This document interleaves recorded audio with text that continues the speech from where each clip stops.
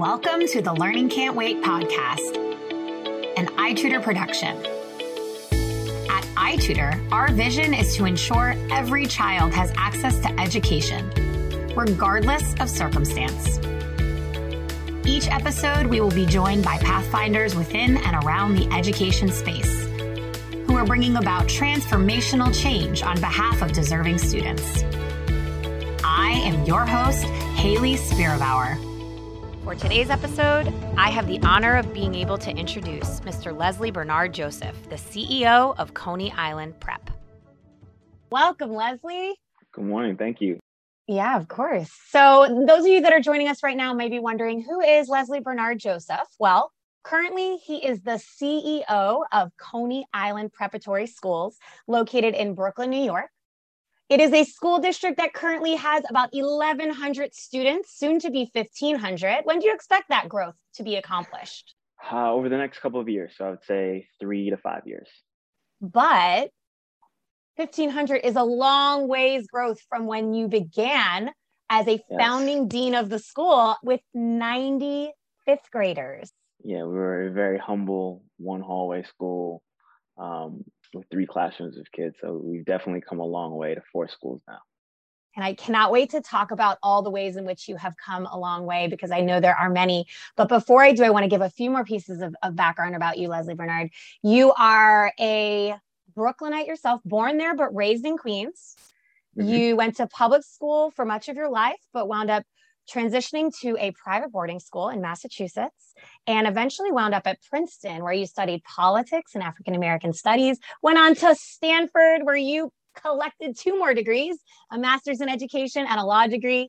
And you did a few stints in a couple places after you gathered those degrees, but ultimately you've now wound up back where you began, the roots at Coney Island Prep, and now you are leading the entire network as the CEO. So how?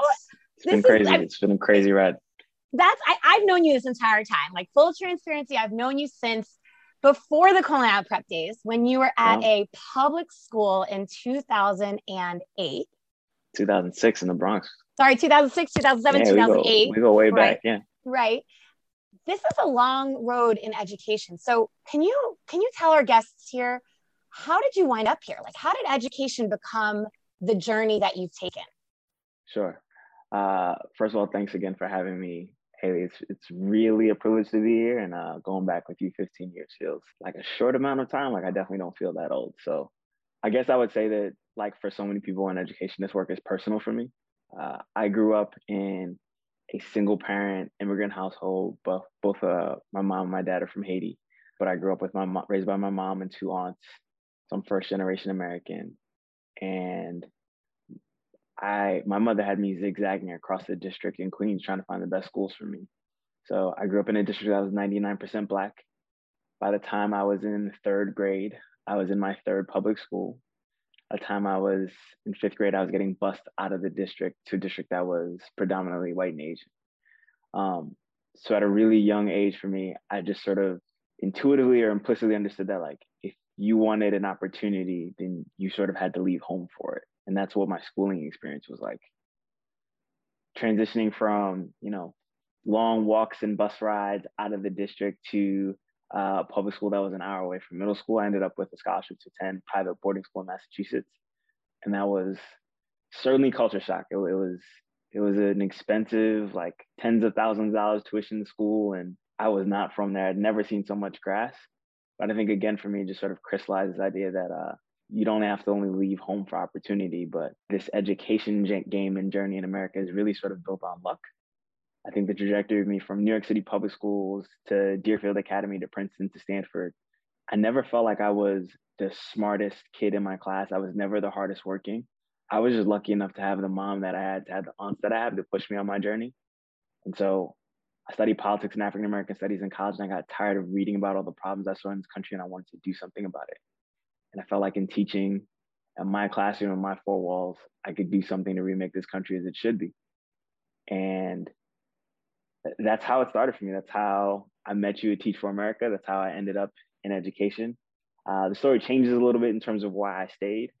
But I think for me, it just starts first and foremost with this experience of challenges and poverty and struggle and knowing that things weren't fair and wanting to do something about it. And having been lucky enough to have the privilege to do something about it, but being surrounded by people who sort of expected to be in these places. And I just knew intuitively something was wrong with our education system. And I think that point you're naming here about your intuitive realization is actually a profound one, in part because sometimes as adults, I think we forget that kids know what's going on. It doesn't fly over their heads. You know, children are smart and they make connections. And so I bet you are not alone in the realization and the understanding of educational inequity in America specifically, right? That's the system that we're kind of grown within and growing within. I think children understand, just like yourself, even at very young ages, why some parents are doing what your mother did and busing them around the city and forcing opportunities that weren't within their zip code, perhaps, that they were born into. 100%. It gives children not enough credit when we assume that they don't get it. So I think the point you're making is a really big one. Yeah, I'm sure it'll come up again. It's something I firmly believe. Yeah. So, you've been in education for 15 years, but you've already described, especially given the way that you've studied over your time in college and beyond, I'm wondering how you think that education has changed since you actually became a professional educator 15 years ago. Yeah, it's a great question. So to answer that question, I think it helps to paint a picture of when I started teaching. So I started teaching in the mid-aughts. This is, the heyday of Mayor Bloomberg's administration. It's after his first term, but before, the second and third. Joe Klein is Chancellor of New York City Public Schools, an esteemed attorney and litigator, but not necessarily a teacher and an educator. This is a few years before President Obama would win his first term, launch Race to the Top. And it also coincides with, I guess, what I would call the boom years in charter school movement in New York City and other cities across the country, like New Orleans in particular stands out. I started teaching in a district public school. At the time, it was one of the largest in the city, over 1,500 kids, K through 5, in a massive building in the Bronx off Grand Concourse and another trailer in the schoolyard. There were 10 fifth grade classrooms on my hallway. And of the 10 classroom teachers, 6 of us were Teach for America Corps members in our first or second year. So this is my experience, I think, coming into public education, sort of personally and in New York City. Back then, the rhetoric and approach to education was, for good and for bad, making a pivot to business principles and philanthropic frameworks and theories on management to outcomes and measurable results. I think the phrase or core value at Teach for America when we joined was this idea of like relentless pursuit of results. RPR, yes, I remember it well. And so that was the idea that outcomes for students and school performance in particular, they mattered tremendously. And those outcomes should and were always measurable and usually in the form of test scores. So I think that was one thing that was true when I started 15 years ago. I've seen, in terms of like what's changed over the past 15 years or what have I seen? I've seen 2 big shifts that I would say I agree with. One, I started teaching, and since I've started teaching, and I'd say there are 2 other shifts that I'm wary of. The first shift is around a focus on equity. I don't think that was language that we used in 2006. And to me, equity is a clarification on whom those outcomes are meant for. And the idea that those outcomes mean nothing if we're not clear about eradicating opportunity gaps across lines of difference, including race, income, IEP, and special needs status. But equity also implied to the reallocation of resources to support kids who need them more. So I think that emphasis gives us a different language to talk about what schools are supposed to do and how we should support schools, but also what the public should expect of schools, how we should hold our leaders accountable and politicians accountable in terms of supporting schools. So I agree with that. I like to focus on equity. I think we're overdoing it, however, in terms of how we speak about it, and I think we've lost the core of what it means. The second big shift that I agree with is a recognition in the role that educators of color play in leading high-performing schools. Comes from this recognition that schools belong to communities. And if they are going to be led by people who care about those communities, is what Brian Stevenson says. The people who are most proximate to the harm are also most proximate to the solution, and they're most deeply vested in finding the answer to solving those problems.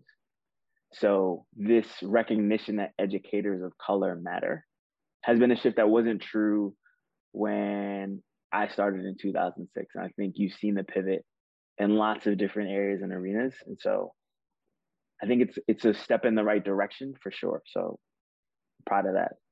I think as the pendulum has sprung, your point about student voice and parent voice resonates. We've largely sort of left parents and kids out of the equation as we've further professionalized and further pivoted toward business principles. Teaching has become more complex. And so the way that we talk about outcomes, the way we talk about equity and what matters for kids is not always grounded in what parents say and what kids say. And I think we are certainly going to lose this generation, or we're going to repeat sort of the steps of the past in terms of schools failing or repeating harm if we don't listen to kids. And I'd say the last shift that I'm worried of is on everybody's mind right now in today's talent market. It is frightening out there. Some of this is because we failed to make teaching as sexy of a profession as it was 15 years ago. We've created lots of different pathways into the profession, but we haven't made them sustainable pathways, and we haven't sort of answered the question around attrition for folks who enter the profession within their first 5 years. And I would say we're late to having an answer on what teaching should look like in a digital age. We're late to having an answer on how we correct schools of education to change, not just for theory, but for practice, particularly in the places that see the highest teacher turnover and have the lowest salaries. In a lot of ways, everything you've named here, unsurprisingly, I feel like they're connected, right? So this idea that the one that you just ended with, that teaching isn't as appealing, isn't as sexy as it used to be, or as it needs to be, is related to the other piece too, about the role that educators of color need to play, should play in education for the benefit of the communities they serve. And then larger, as you get bigger picture about this, it's like schools need to be these community entities, and we need to be valuing the people we're serving, right? At the end of the day, schools exist to serve families and children. They're not here to paint a larger political picture. And I think that that's what we stepped away from personally as we look to this. So I do think that every single one of the kind of items you've named here as how it's changed are connected. Can you talk a little bit about how you see, particularly the point about educators of color being in communities, as well as the relationship with how we've lost our sight on how we treat educators, compensate educators, revere educators, are connected? Yeah, so I guess I'll sort of use a different analogy. Think about big tech, for example. And I think you expected, anticipated, and love the convenience of this disruptive force that seemed to put the customer first. It's all about like, I'm putting these resources at your fingertips, and you get to do whatever you want with them, and you get to control how you own in quotation marks, how you at least you share content, and how at least you deliver information to other people and share them with the people that you most want to connect with. And over time, I think we've become aware that this comes at a price and this comes at a cost. And the focus has seemed to become more on profit, advertising dollars, and we recognize the harm that it's caused. I think the same is true and has happened in education, where there are lots of different aims and goals that we have around education. But first and foremost, it was supposed to be about kids and investing in the next generation. And empowering and preparing could have taken many different trains. It could have been to become better citizens and learn what it means to be an American and successful. It could have been about creating opportunity where there was none, making sure that America continued to be a land of opportunity. And then at times there was just the more calculated economic endeavor of you get an education so you can get a good job. I don't think that's somewhere we lost that about what kids want and what kids need. And it has become about what do schools need to do to perform well and stay open? What are the test scores that kids are getting? How are you making sure that kids are enrolled? And I don't think that is true of the reality for teachers in the classroom or kids or their families. But we built so many constraints around what it makes on how it's possible to be a successful school that we've almost completely silenced kids and families from getting what they need and what they want, what they deserve. It's too hard to change curriculum in the moment. It's too hard to opt out of a test. it's too hard to actually stop what you're doing in the middle of the school day and say, you know, we're going to focus on just what you need right now. And certainly this has all come to head because of COVID, right? I think the last Sure. 18 to 20 months have showed us, oh, this is completely broken and untenable, and we can't change fast enough. And so we're at this bellwether moment where we know that what we have is not working for kids and families. We know that we were not prepared to take on the trauma that kids are experiencing in schools. We know that the systems that we have in the past aren't going to account for what the test scores were supposed to be. I say that in heavy quotations. But we don't have the structures in place to change fast enough. I didn't answer part of your question. Like, you also asked about leaders of color. And I think there's both an expectation and an understanding that when you are most connected to a challenge, then you experience it differently. And so, yeah, it isn't just a job for me. The kids in Coney Island live at the last subway stop in a community that seems so far from the privilege and opportunity of what people, when they think of the rest of New York City or when they think of Manhattan. And I know what that's like growing up in Queens. And there's this idea that like your community is forgotten, that in order for you to progress, like you have to leave the hood or you have to get away from where you're from. And that's not what I want for our kids. And that's not what they want or expect for themselves. And so it's about, as a leader of color, it's about having that connection with my kids. And for the first time being in a school community where there are lots of parents who are Haitian and speak Creole, and being able to connect with them in that immigrant experience, it matters to me and it matters for our kids and it matters for our family. And there's a reason why when you think about Coney Island Prep and you think about the work that your team is doing and that you're leading there, there's a word that was left out of the narrative as you described the work, which was joy. And I think that there is a joy that your community is building, even during this really dark time of a pandemic that has emotionally, socially, financially ripped communities apart, that I think is so important to name, right? Because at the center of the work, and I remember one of the first things that we learned in Teach for America, one of the first things I was asked when I was hired after my first public school job was, can you bring joy and curiosity and love of learning into the field? Like, continue to expand on what your colleagues are doing. And can you bring like that enthusiasm to the classroom and to the school? And to me, like, understanding the pivotal role that you play, that your colleagues play, that your team plays, and also helping students be kids be kids, is part of the equation of how we bring it back to the kids and their families and make this an experience that transformatively changes their own narrative, right? Their own story of how education impacted them. So can you talk a little bit about that and like what that looks like in your community and what the vision is for how it feels in Coney Island Prep? Yeah, so this is actually one of my favorite weeks of the year when you're talking about joy. So we are headed into Halloween weekend, and like nothing brings me more joy. Well, there are lots of things that bring me joy, but this is one of my favorite weeks of the year because I literally go full out costume Comic Con style like every year for Halloween and just show up in schools in ways that are absolutely ridiculous to our staff members. They're like, why is this man walking around, excuse me, crawling around the hallway in spandex as Spider-Man? Like, this is just not normal.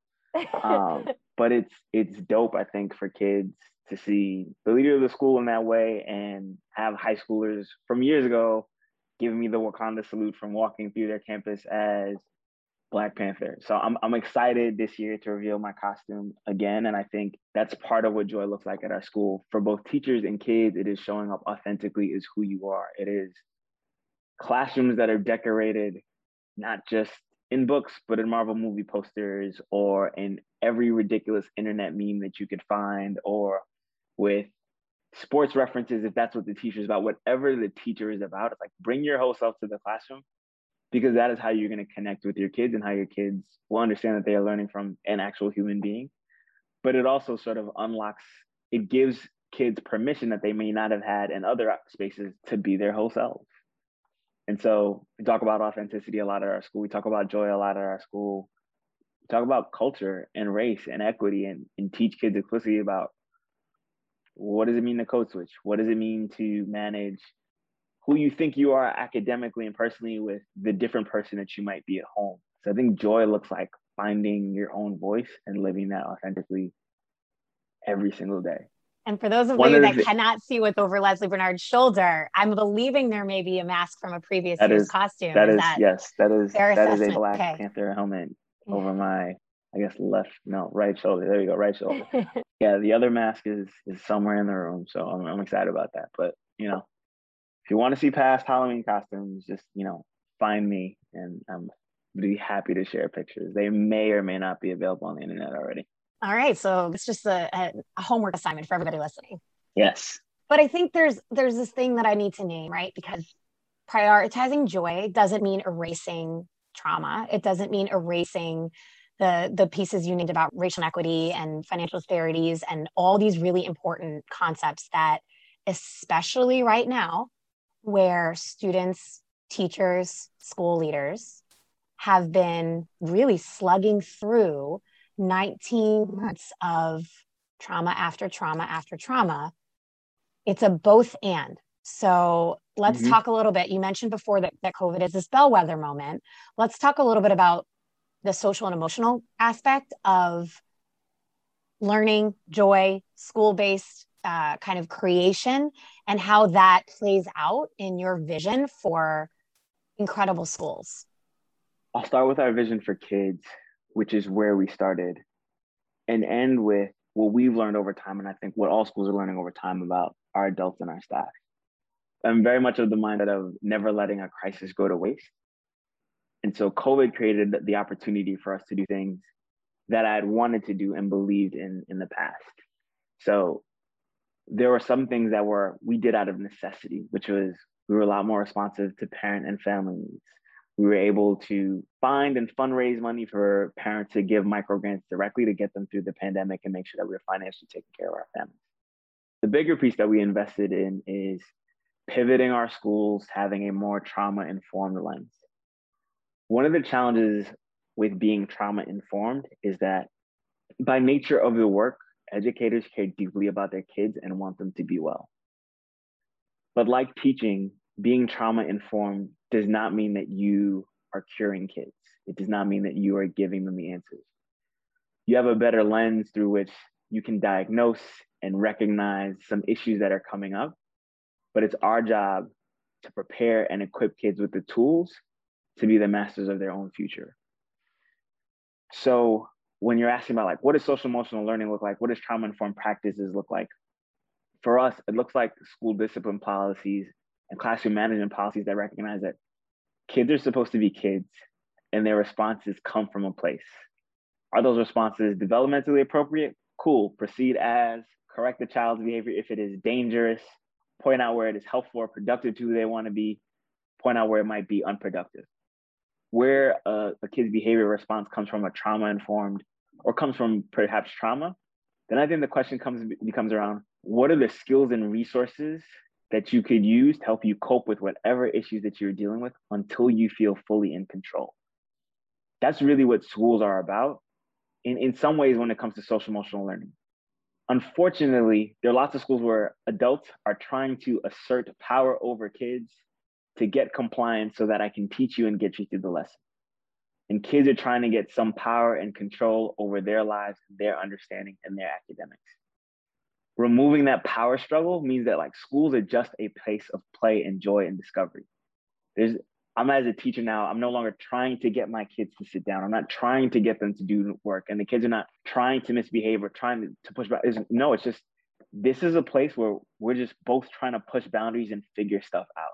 And that element of play, you just sort of expect it in those places. It's really clear in sports, the boundaries and the rules are clear, but everybody now, even if you're in sort of implicit competition, you were just trying to do the most fantastic, amazing thing possible in pursuit of this goal, which is winning points, whatever it is. And that's the element that we want to create in our schools. This is a playground for you to discover who you are. And that social emotional learning comes in discovery of who you are individually, who you are in terms of your racial identity, who you are in terms of in respect to your community, in respect to your friends. And how do you figure that out? How do you figure that out in this idea of your past and what your future looks like? So our social emotional learning curriculum, it is actually a curriculum that we sort of wrote K through 12, and it incorporates elements of curriculums like teaching for tolerance, CASEL standards in terms of self-efficacy. But the thing that I love most about it is this idea of incorporating narrative elements of a hero's journey.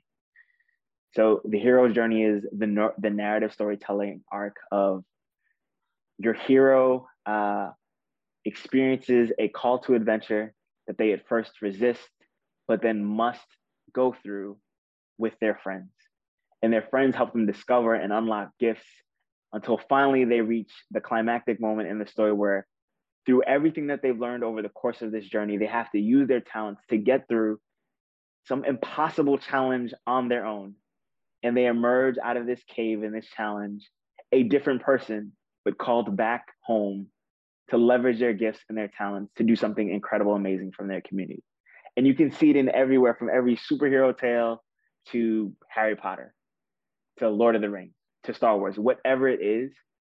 And it is just such a clear and powerful story for kids to tell, that every single day we call you from home, or you're being pushed out of your neighborhood, or something is happening with your family, and you're trying to figure out your place in the world. And you will only figure it out with your friends, but there is a part of your journey that is uniquely individual to you.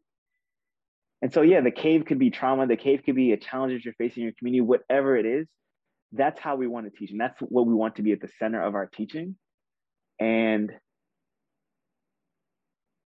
I'm so excited about this.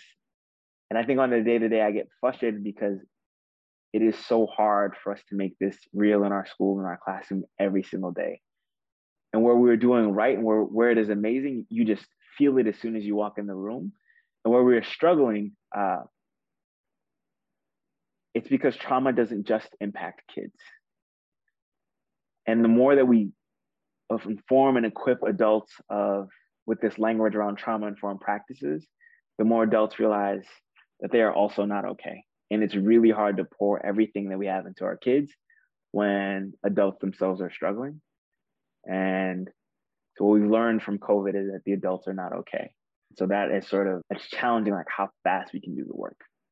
I'm going to pause you for a second because there was a lot that you shared. And I just need to name that watching you come alive as you talk about this hero's journey and how it lives and breathes as a viable way of thinking is inspiring. And I think that for the listeners that are joining us, they're probably thinking the same. And what I want to just name too is that I'm imagining where you see it living and breathing and viable, it's not a quiet school, right? Like, I think people think of their childhoods and their schooling as quiet learning environments. And I would bet that you would say that's the opposite of what your school should be like at any given time. I mentioned never letting a crisis go to waste. COVID and social distancing meant that our crowded classrooms and our desire to grow meant that we needed new space. So new space meant that we were lucky enough over the course of the pandemic to find a building. We had to renovate that property. We had to get new furniture.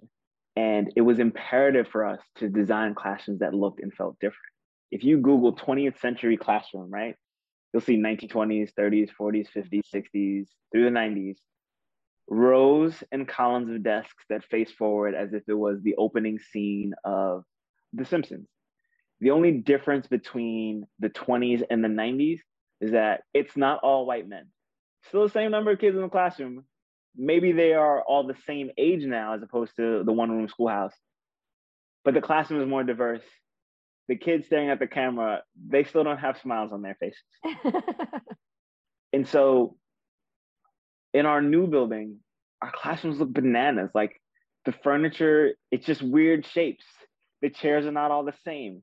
We have stools that are impossible for you to balance on. And so you walk in and you just see a third grader like rocking back and forth and like wobbling on a stool as if they're a buoy in an ocean. And it's like, yep, like this is just, it's weird. They're different spaces and it creates a sense of ownership, right? Like the classroom is built and designed for kids.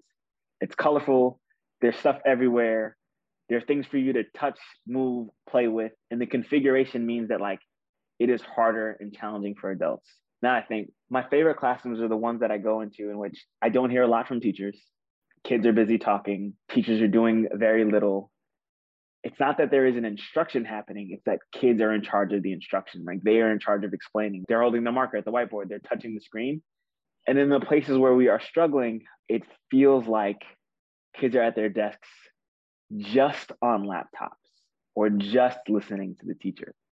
It's not that those moments can't be useful, but I wonder how much are the kids owning the moment. And I think that's the challenge of what we're looking for, what we're trying to do. We're trying to create something that requires a lot less control for adults. And that's a lot harder. And it's coming at a moment when there's so little that's predictable and there's so little that we have control over our lives. And so to ask adults to take on that risk feels like a lot. Well, and first of all, I appreciate you painting that picture because I can see it in my head. I bet our listeners can see it as well. And that's the kind of classroom I want my kids in, right? Like that, you think about that. You want your kids in a place that meets their needs, that sees them as individuals. Not having uniform seats means that students can choose for themselves the type of seat that best supports their learning. And when you talked originally about creating school environments for students and families, that is it. The latter part of what you're saying goes back to, again, I don't like to just talk about the positive because I could do that all day and I think you could too. But there's this real moment of burnout and crisis in all professions, but especially education, which the teachers have had to endure a significant amount of on the fly expectation changing over the past 19 months. And I don't know of any educators who have come out unscathed. So how do you talk to teachers right now? Like, what does it sound like when you address your community to help buoy those that are feeling really challenged by what's before them? The immediate answer is I'm still figuring it out. Teachers need to hear that they are being put first in this moment and that they're being thought of and cared about. I'm still finding my voice and the right tone in that. Not because I don't care about teachers, but because I think kids first. And I have to remind myself that we don't have to do everything all at once. It's not possible for us to pour into and support our kids unless we take care of ourselves. So it's not to say that I don't think about our staff. I think about them every single day. They're what keep me up at night. But I am still very much finding my voice, thinking and making sure that it lands in the right way for teachers. Because everything that I just spoke about that I was excited and came alive about can sound really stressful to you right now. And so yeah, what I communicate to my teachers and hoping to continue to communicate to them is that we are really trying to find and strike the right balance between immediate change that provides relief in this moment, that supports teachers and makes the job easier and more sustainable, and permanent shifts.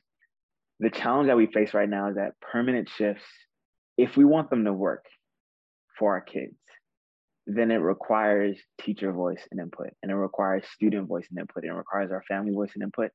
And that process is democratic and messy and takes a really, really long time. And to the extent that you want change faster and you need it now, we can't do both. We can't remake the school as teachers want it, as kids want it, as families want it, without them being involved in the process. And asking them to be involved in the process is slower and asking more of their time. And so there's a little bit of patience that we're asking for. In terms of immediate shifts, it's both asking for permission and trust. We're going to do everything that we can right away to make things better for you. It is not going to be everything that we could do because we've got to rely on you in that voice. So trust us that we're doing the best that we can, all that we can. But there's other stuff that you want that we believe in and we agree with you and it's coming. The process of getting there and making it sustainable is just, it's harder and longer. And so if we want different systems, we got to change what those systems are. And that change means everything that you're used to is going to feel uncomfortable. And we're trying to balance like the discomfort that people can handle right now and that they want versus the things that are like, this is crazy and hectic. And so I think that's where we're really figuring out in terms of like communicating the right sort of care with our teachers. And if I'm being honest, we did a better job of it during COVID than we did now. During COVID, it was easy to say, we're putting your health and safety first. Stay home. You need different tools and resources to teach from home. So you don't have to ask for an external monitor. We're shipping it to you. Because you need to be able to see all of your kids' faces on the screen and see all your lesson and navigating everything else. That felt like a no-brainer for us. And so those are the things that we had to invest in. You can't teach all day without ordering lunch. Like whatever we used to do in school, we had to ship it to people's homes. And that felt reasonable and fine and great. And people love that. COVID looks different in schools. And so that has shifted into we want to meet every single one's individual needs to we have to do what's right for the school as a whole. So telling people our schools operate best if we have everybody here every single day. And the only shot that we have of that is getting everyone vaccinated. So you have to get vaccinated. And if you didn't agree with that, it felt like we didn't care about the individual anymore. Or if we said you have to wear a mask, but you didn't agree with that, whatever the rules were, they were no longer individualized. So that communication of care got lost in translation. Burnout is real just because the entire country is recognizing that commuting long hours for not great pay, not being able to have childcare, not being paid enough if your city is unaffordable, not having the time to do things for yourself is exhausting. But there's also this principle of demoralization, which is I can't access all the benefits and things that I was supposed to for my job. And so the combination of burnout and demoralization, people are leaving. I think you see it in our schools where things are going great. People are still tired and exhausted, but they're staying. Where there is a crack or an inkling of we don't have it together operationally, they're chucking up two fingers and deuces and they're like, I'm out. I will not wait for you to get it together. This needs to be predictable for me because the rest of my life is really hard. We have, as a school, as a network, a long way to communicating that same priority around making things right for teacher in every corner of every campus. There are places where we get it right, and there are places where I want so much better for our people. And in absence of that, kids are suffering. So that's a lot of humility there, right? Like not every school leader would get up and have this moment of, we're doing some of it well, but there's a long way for us to go. And this is something I'm constantly thinking about. So on behalf of like the people who you support, I want to say thank you for being humble there and just really sharing what's keeping you up at night and where the challenges are. I would imagine that school leaders all over the country and all over the world are feeling similarly to you. It is this impossible tightrope walk of health, safety, academic growth, social and emotional growth, supporting the trauma of every stakeholder. It's enormous. The enormity of it is overwhelming in and of itself, just thinking about it. But living it every day is truly like a I don't know, what Sisyphean kind of, I don't even know if I'm saying that right. We're definitely pushing a boulder up an endless hill. Tightrope walk feels right. I would just imagine a tightrope run. It's just, we've been in a sprint since March 2020, and folks are tired and exhausted, and we realize, oh, we don't know when this is going to end. And even if it did end, the changes that we need to make aren't ending anytime soon. And so telling people that you got to buckle in for a long ride when they're exhausted feels crazy and untenable. But I don't know anything other than being honest with people. It's like, excuse my language for your listeners, but this shit is hard. Yeah. And it is not going to get easier anytime soon. But that's the only way we get to the other side. I feel like I need to take a deep breath because that level of transparency and that level of pure, unadulterated truth is the only way forward. We, I think, lied to ourselves a lot at the beginning of this thing, and it's led to where we are today. And so the only way forward is that sort of truth and honesty. And, I know we're nearing the end of our time together right now. And I want to ask you something that is slightly different than what I had intended to end with, which is the school leaders listening here are probably like, ding, check, yep, yep. What would you say to an educator, though, that's just starting out in their career? Right now, October 2021, in the middle of what has been already a very challenging 2 years, but how do they best support students, communities, colleagues, school leaders as energetic new teachers? I would say to a new teacher just starting out in the profession, I would say teach like you mean it. It's easy today to, education doesn't happen on Instagram, on TikTok, on tweets, or in short takes. It is long, grinding, invisible work in classrooms with just you and your kids. And so the theory of like what should be true and what you want to be true is always, that practice is always going to be different, but the work for how you get there happens every single day. And like that kind of commitment, it's required to be excellent in every single profession. So I would say teaching like you mean it is learning your craft inside and out, learning your content expertly so that you can then go forth and break every single rule in the book to create something beautiful. Like, I'm a superhero guy. We've talked about superheroes. I'm also a sports person. Like, to use a sports analogy, I would say you look at a Steph Curry example. Like, you have to learn the mechanics of shooting so well that you can almost never miss, and then break every single rule about where you take shots from and how you move the ball and how many shots you take and what points you score. That's what teaching should look like with our kids. You don't teach your subject, you don't teach your content area, you don't teach for a test. Learn all of those things and then break every single rule to make sure every single kid in your classroom gets what they need, right? Haley needs something different than Leslie. Tyrone needs something different than Jalen. Nadira needs something different than Yannick. Every single kid needs something different. Do whatever you can for them. Like, that's what teaching like you mean it. So I want to end with what you shared here, which is you want these teachers to learn everything, but then bend and break every rule. And I think that message is a perfect one for people that feel committed to change. Many of the topics, which I think we could go on for days talking about, but bend and break every rule. Leslie Bernard Joseph, I just could listen to you share the stories of how you're making change in your community that you're serving, the ways that you've impacted people, many of whom I'm sure you don't even realize have felt touched by your brilliance forever. But I just want to say thank you for sharing that with the folks who didn't already know you, who very soon will be hearing more and more about your transformative leadership. Thank you so much for joining me here on the podcast. Appreciate it. Thank you for the opportunity. Take care, everyone. Good luck. Thanks for listening to the Learning Can't Wait podcast. If you liked what you heard, please rate, review, and share this episode.